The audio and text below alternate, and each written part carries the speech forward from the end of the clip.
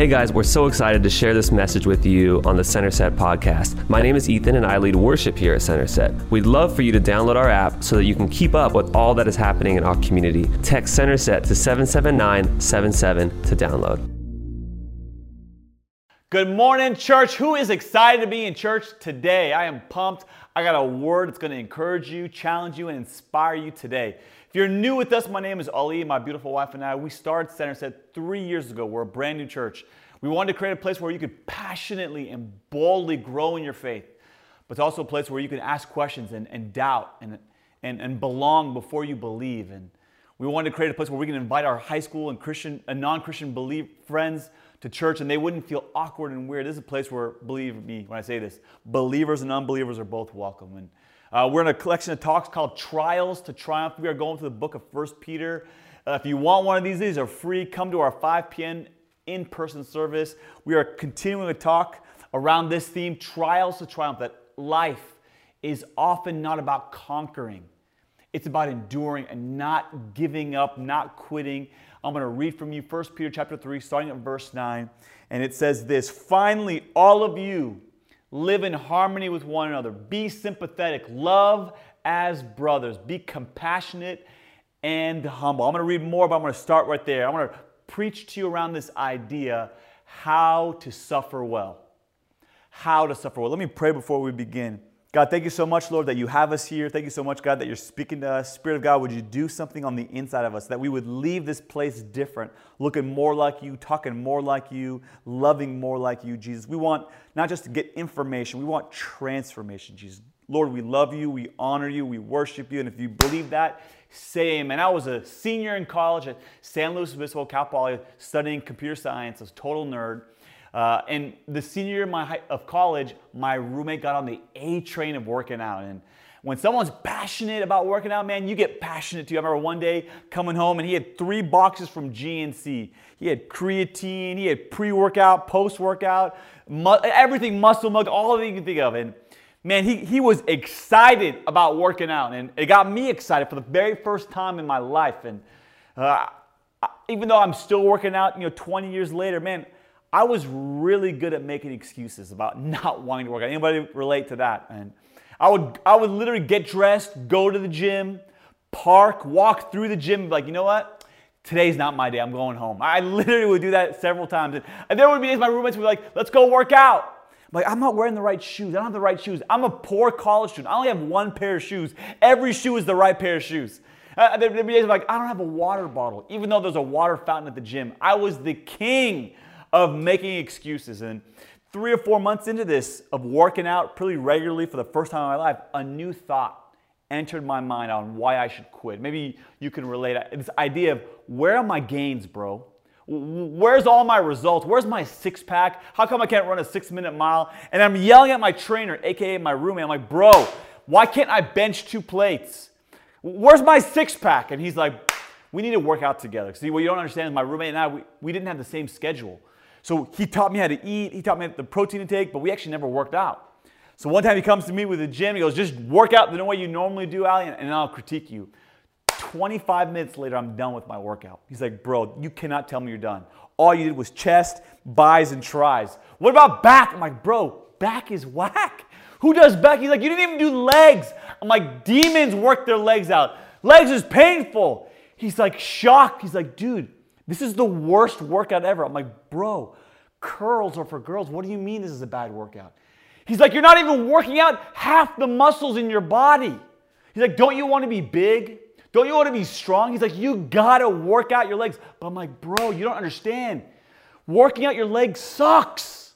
It's painful. And then he said something I'll never forget. Write this down. It's necessary, but unpleasant. I'm going to bring this back spiritually. It's necessary, but unpleasant. We're going back and forth on why I need to work out legs. I'm like, bro, why is it so important that I work out my legs?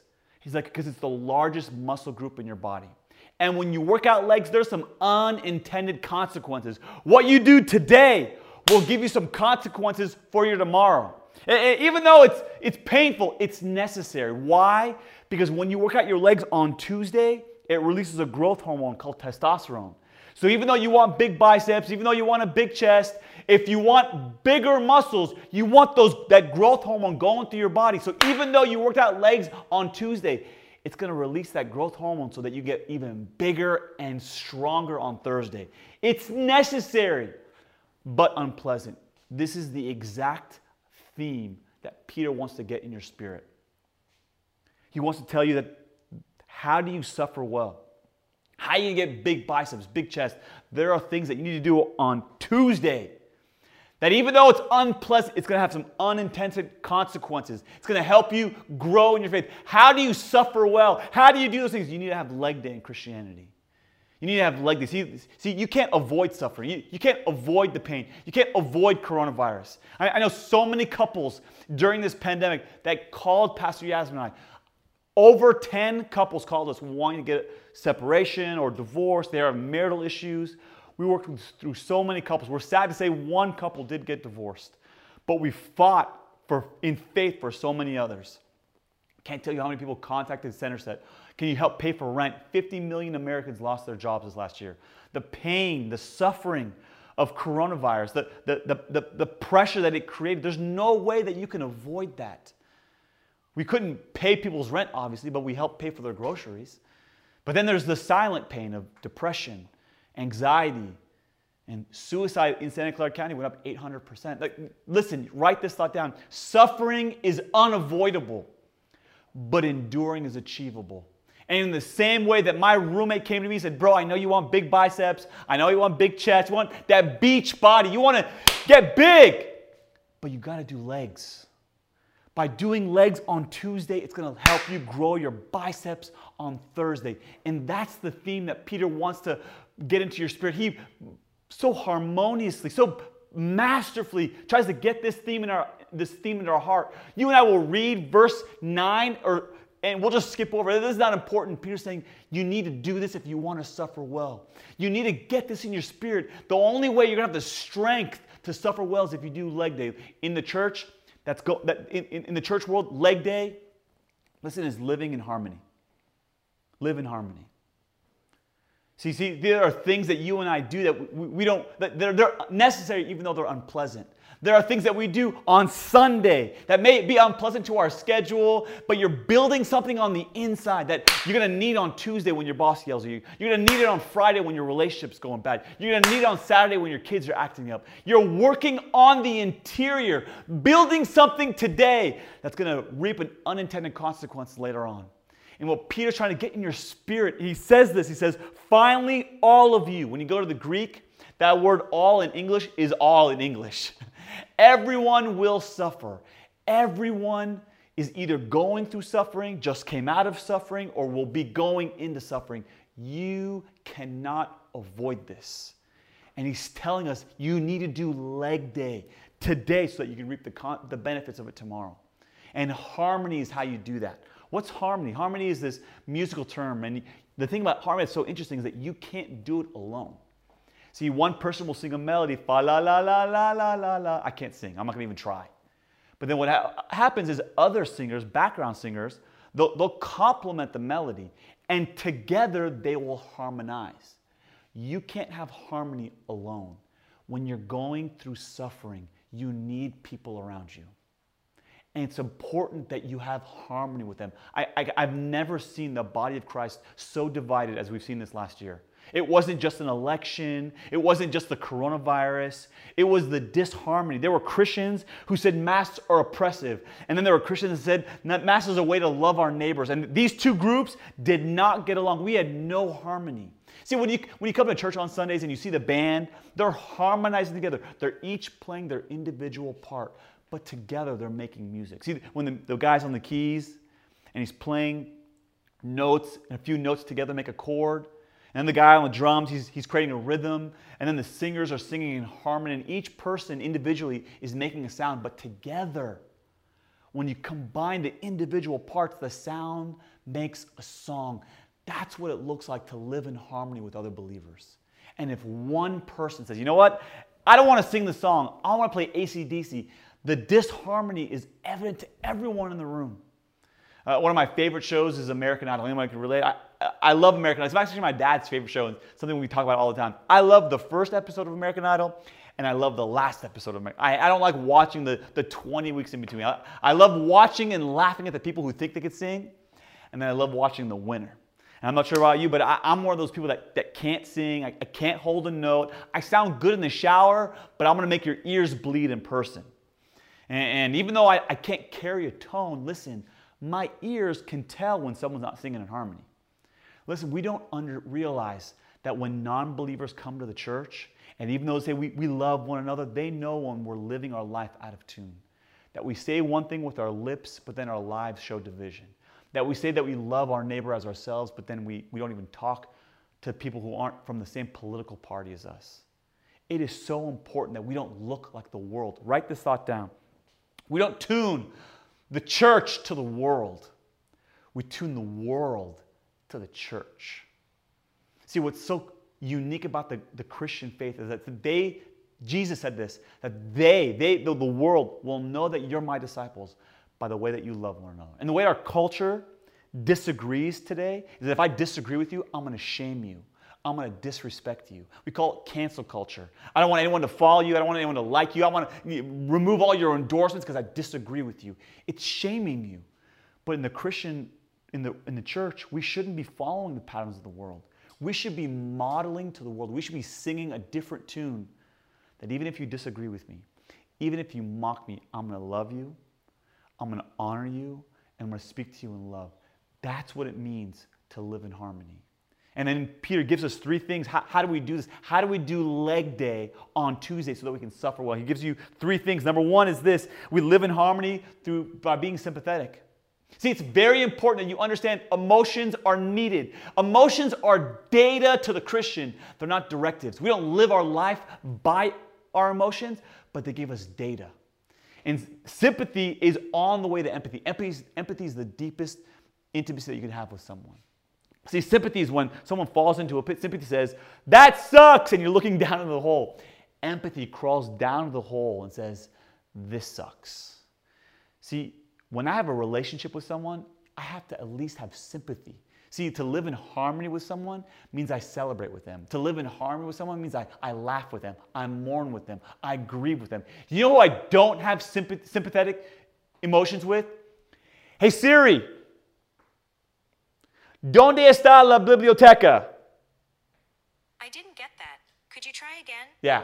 See, Siri tells me what I need, gives me information, but we have a transactional relationship. I don't feel for her, she doesn't feel for me. That's what separates robots from humans. You have to have sympathetic emotions. Number 2, Peter says, you got to loving as brothers. And is Peter saying like is he against women? Is he trying to say I don't like the girls? That's not what he's saying. See, in the New Testament is written in Greek.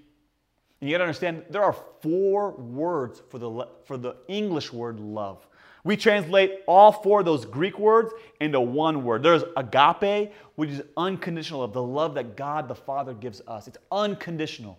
There's eros love, which is a love between 2 partners. And then there's phileo love, which is like brotherly love. That's this love right here.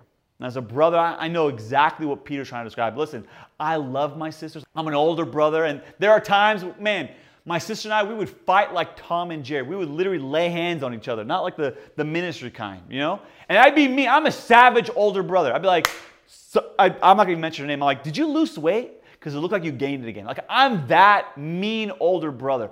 That's how I'd be, listen, behind closed doors. Behind closed doors, I'm savage, I'm mean, but publicly, if you say something about my sister, you and I are going to talk. That's the kind of brotherly love that Peter's talking about. Can you publicly honor someone even when you disagree with them, but then privately tell them how you really feel? To live in harmony, you need to be sympathetic, you need to be loving as brothers, and number 3, you need to have compassion and be humble, or humility. See, sympathy is a feeling. Compassion is an action. This is so big that God so loved the world that he sent a text message to show that. No, he didn't do that.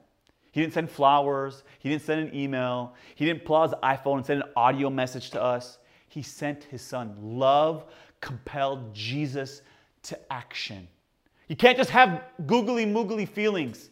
If you want to live in harmony, you must have action. And that action must be characterized by humility, by preferring one another. Some of you at this point are like, what are we talking about? I thought we're talking about suffering. Yes, if you want to have the strength to suffer well, listen, if you want big biceps in the gym, if you want big tries, big chest, you can't just work those muscles out.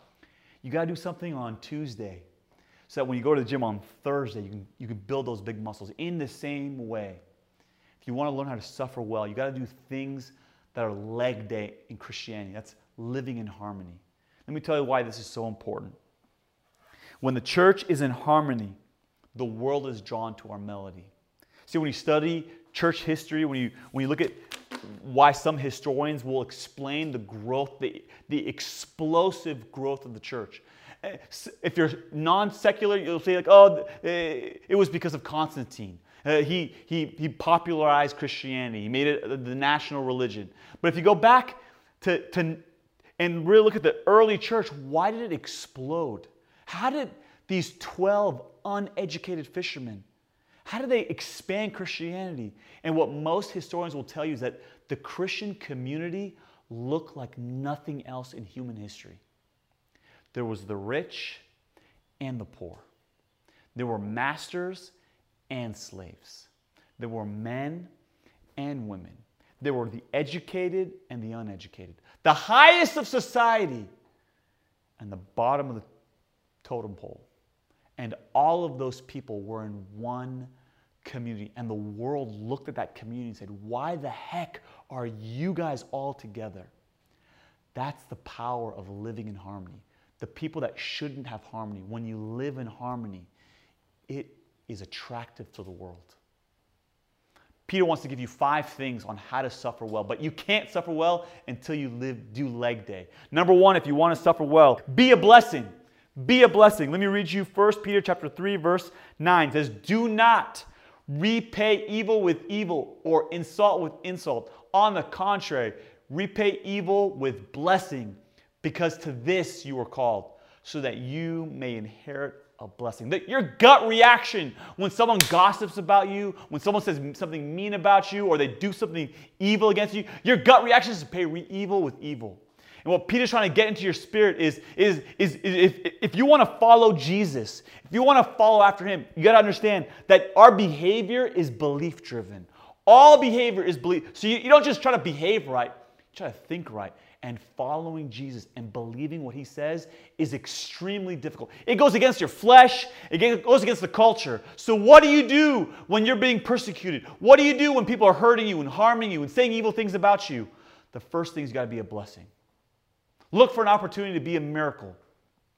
But this is why Romans chapter 12 says, do not repay evil with evil, but it says repay evil with good.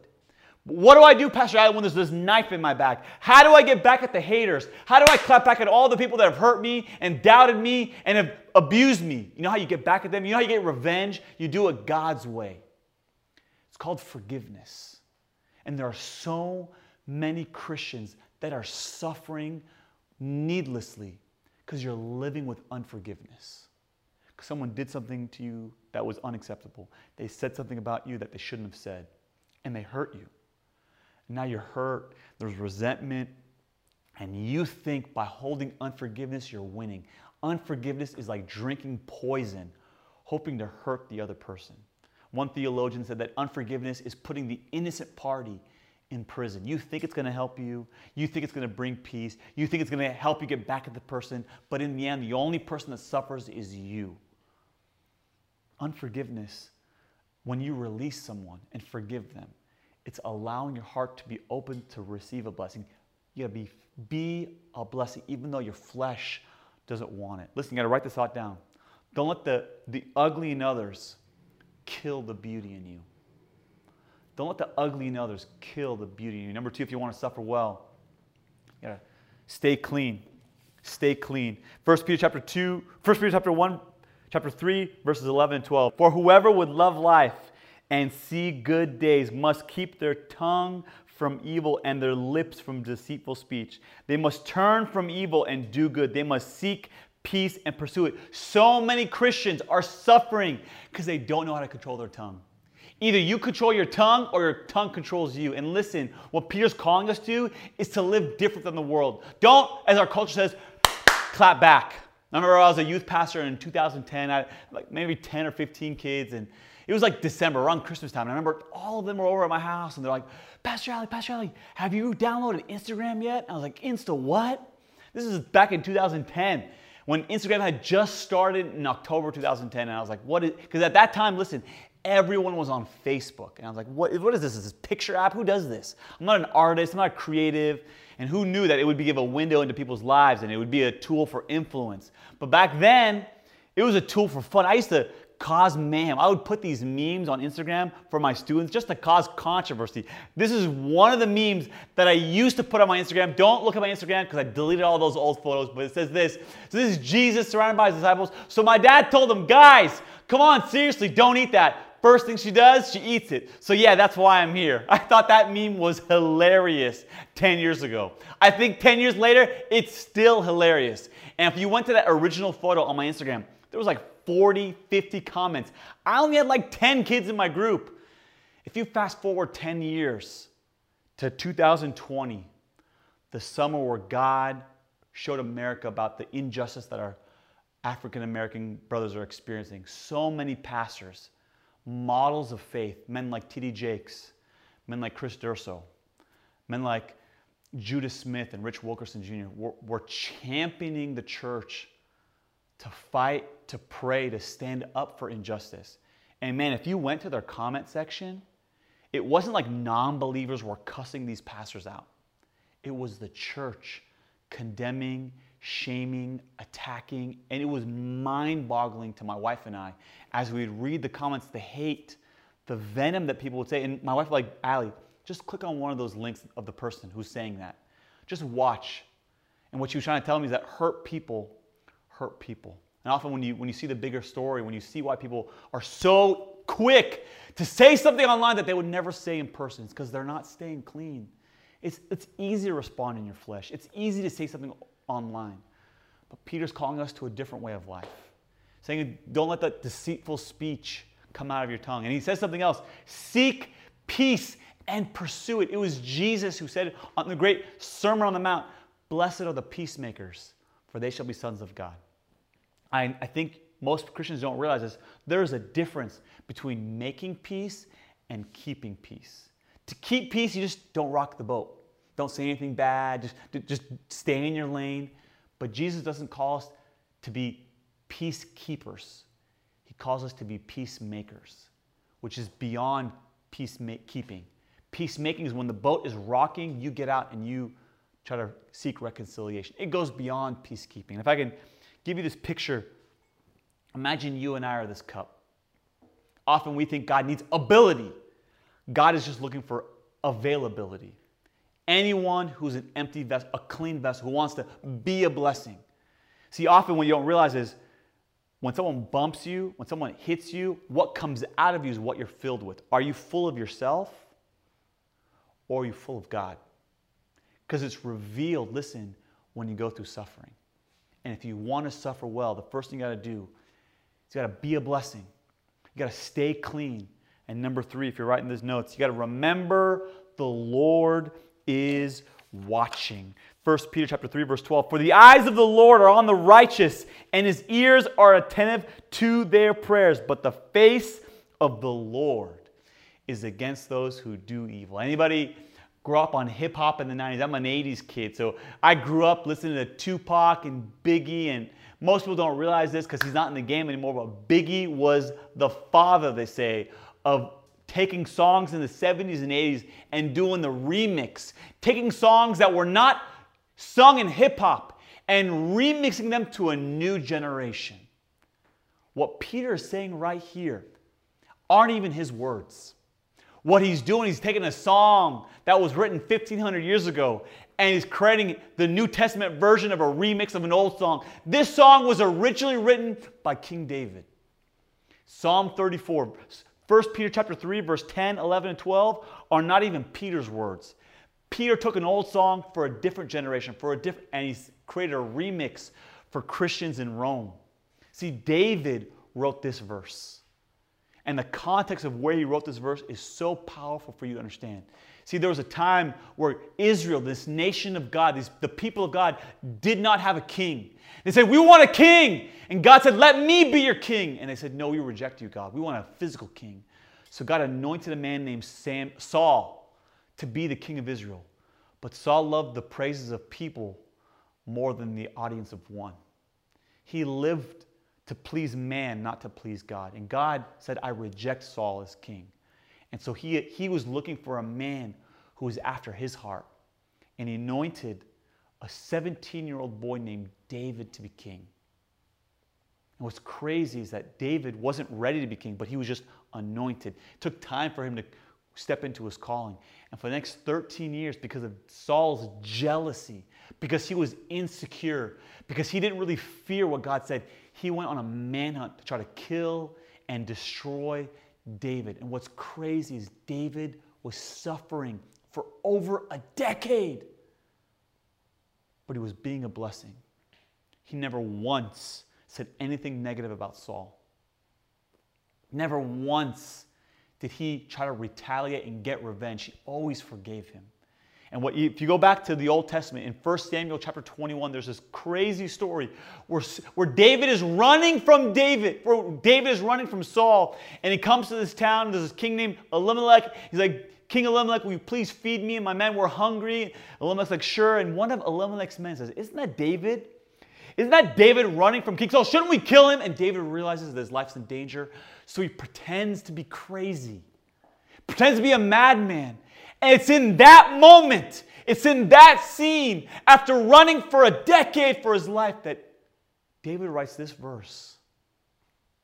For the eyes of the Lord are on the righteous, and his ears are attentive to their prayers. But the face of the Lord is against those who do evil. There's one time in that chapter where Saul is chasing after David, and he goes into a cave, not realizing David is in the cave hiding, and Saul goes in and goes to the bathroom. And David cuts off a little bit of his cloak, showing Saul, I could have killed you, but it's not my job to get revenge. God puts you in power, God will take you out of power. And often what we don't realize, the reason we want revenge, the reason we behave differently is we forget that our Father is watching.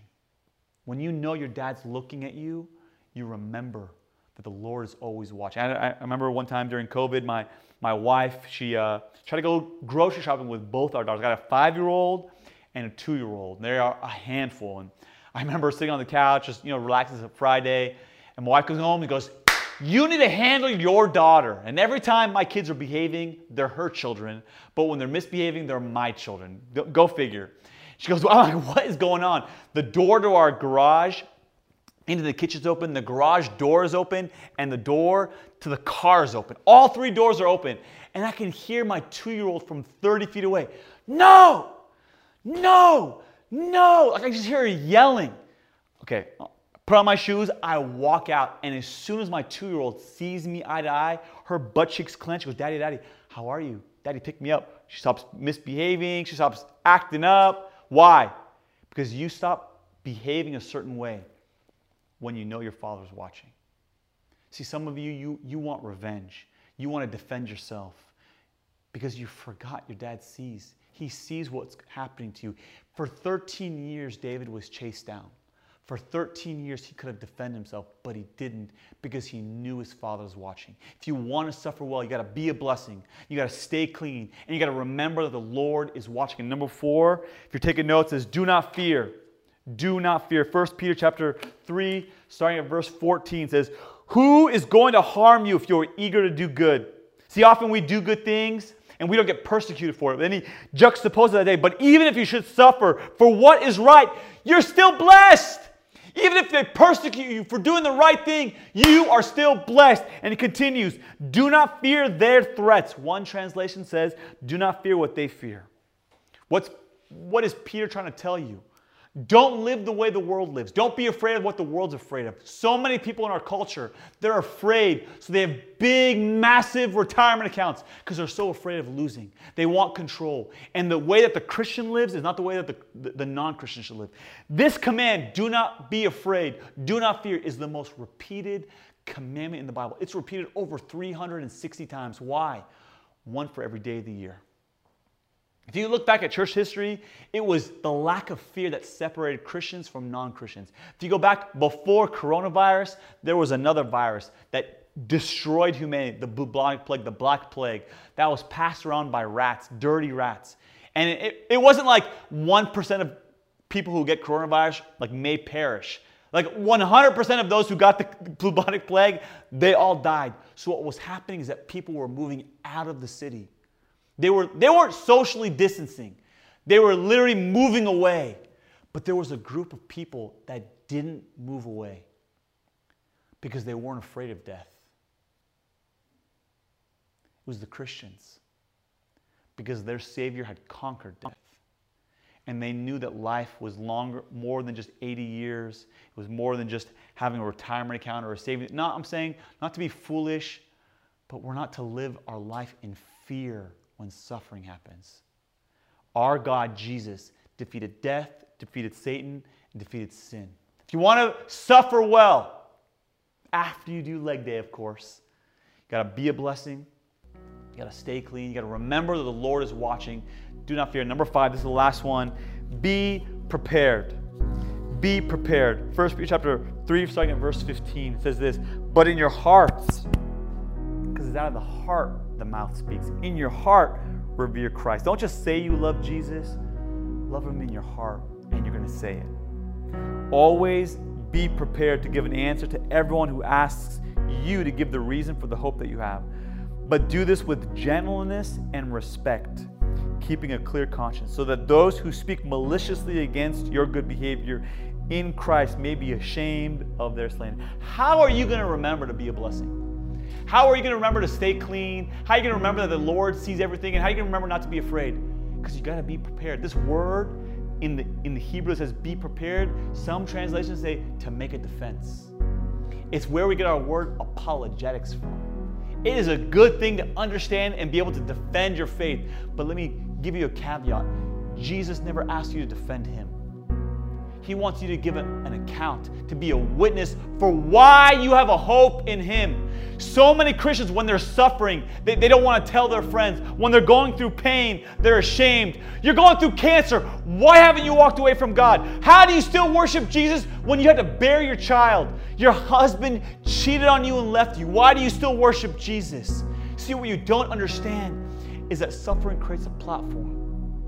Suffering creates an opportunity for God to show up and for you to show Him off.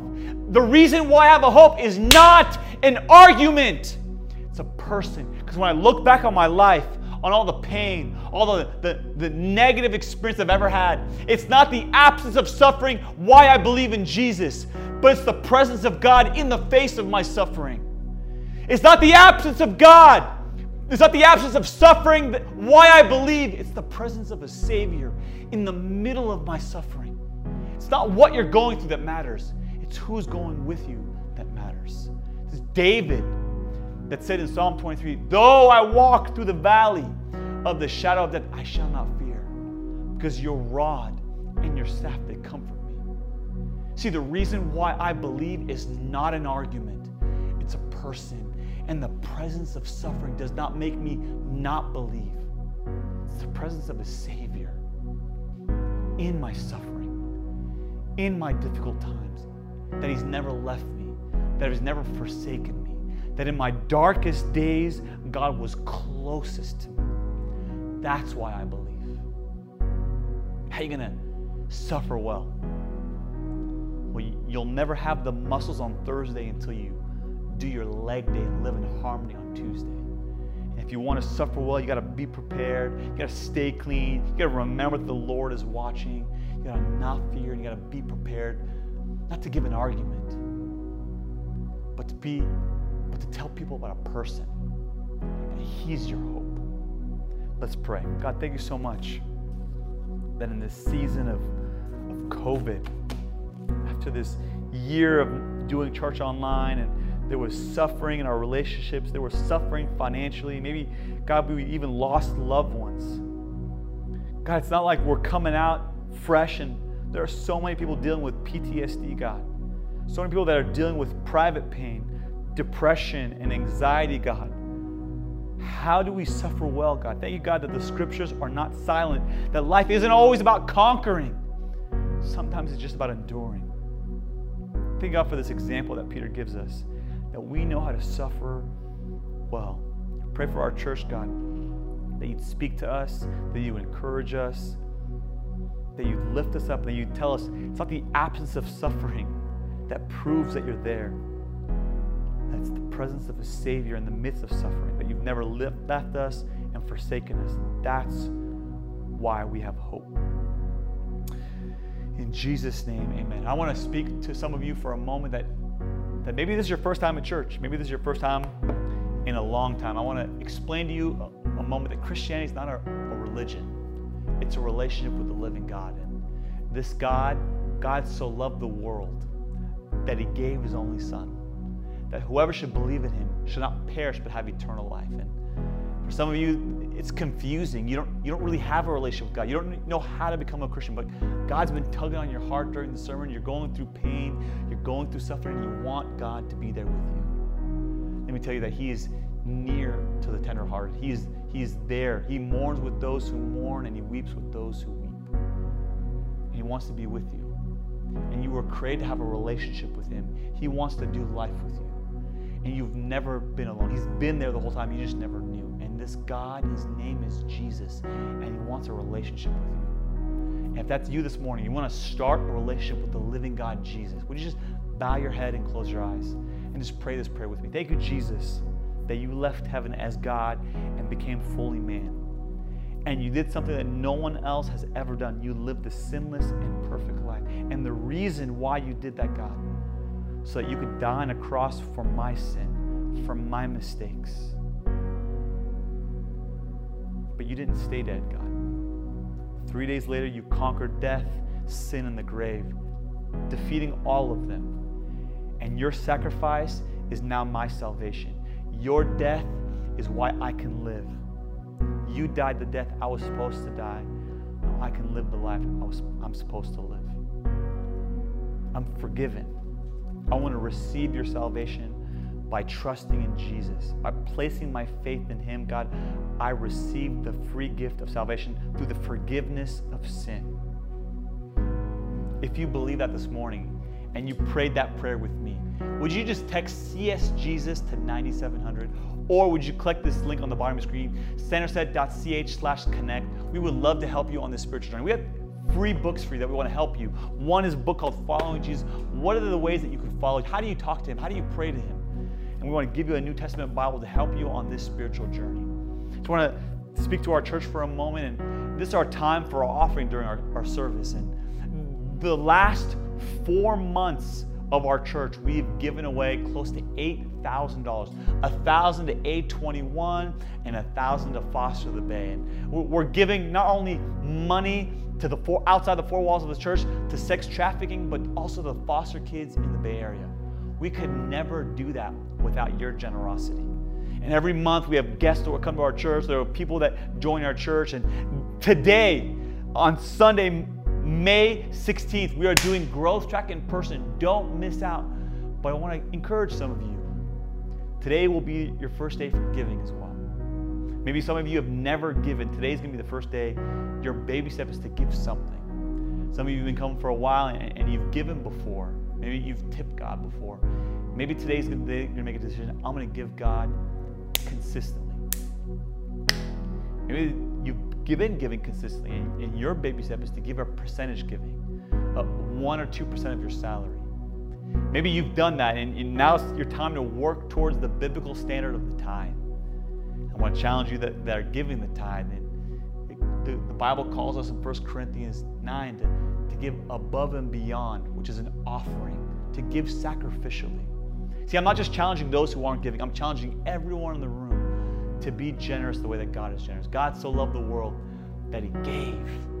And we look most like God when we give. Let's pray for the offering. Thank you so much, God, for every good and perfect gift that's from above. God, we've seen 200 people in this church in the last 3 years give their life to you. None of that would have been possible for the generosity of this faith community. Thank you, God, for the 1,000 we gave to 821. Thank you, God, for the 1,000 we gave to Foster the Bay. God, thank you so much that we want to continue being a blessing outside the four walls of this church, and none of that could have happened without the generosity of your people. God, would you take this offering and make your name famous and known in the most unchurched region in the entire country? And everybody said, amen. Have a great week, church. Thanks so much for listening. We hope this message impacted you and inspires you to draw closer to Jesus. Subscribe to this podcast and give us a follow on Instagram at Centerset Church to keep up with all that God is doing in our community. Also, we'd love to be in prayer with you. If you have any prayer requests, please send them to info@centerset.church.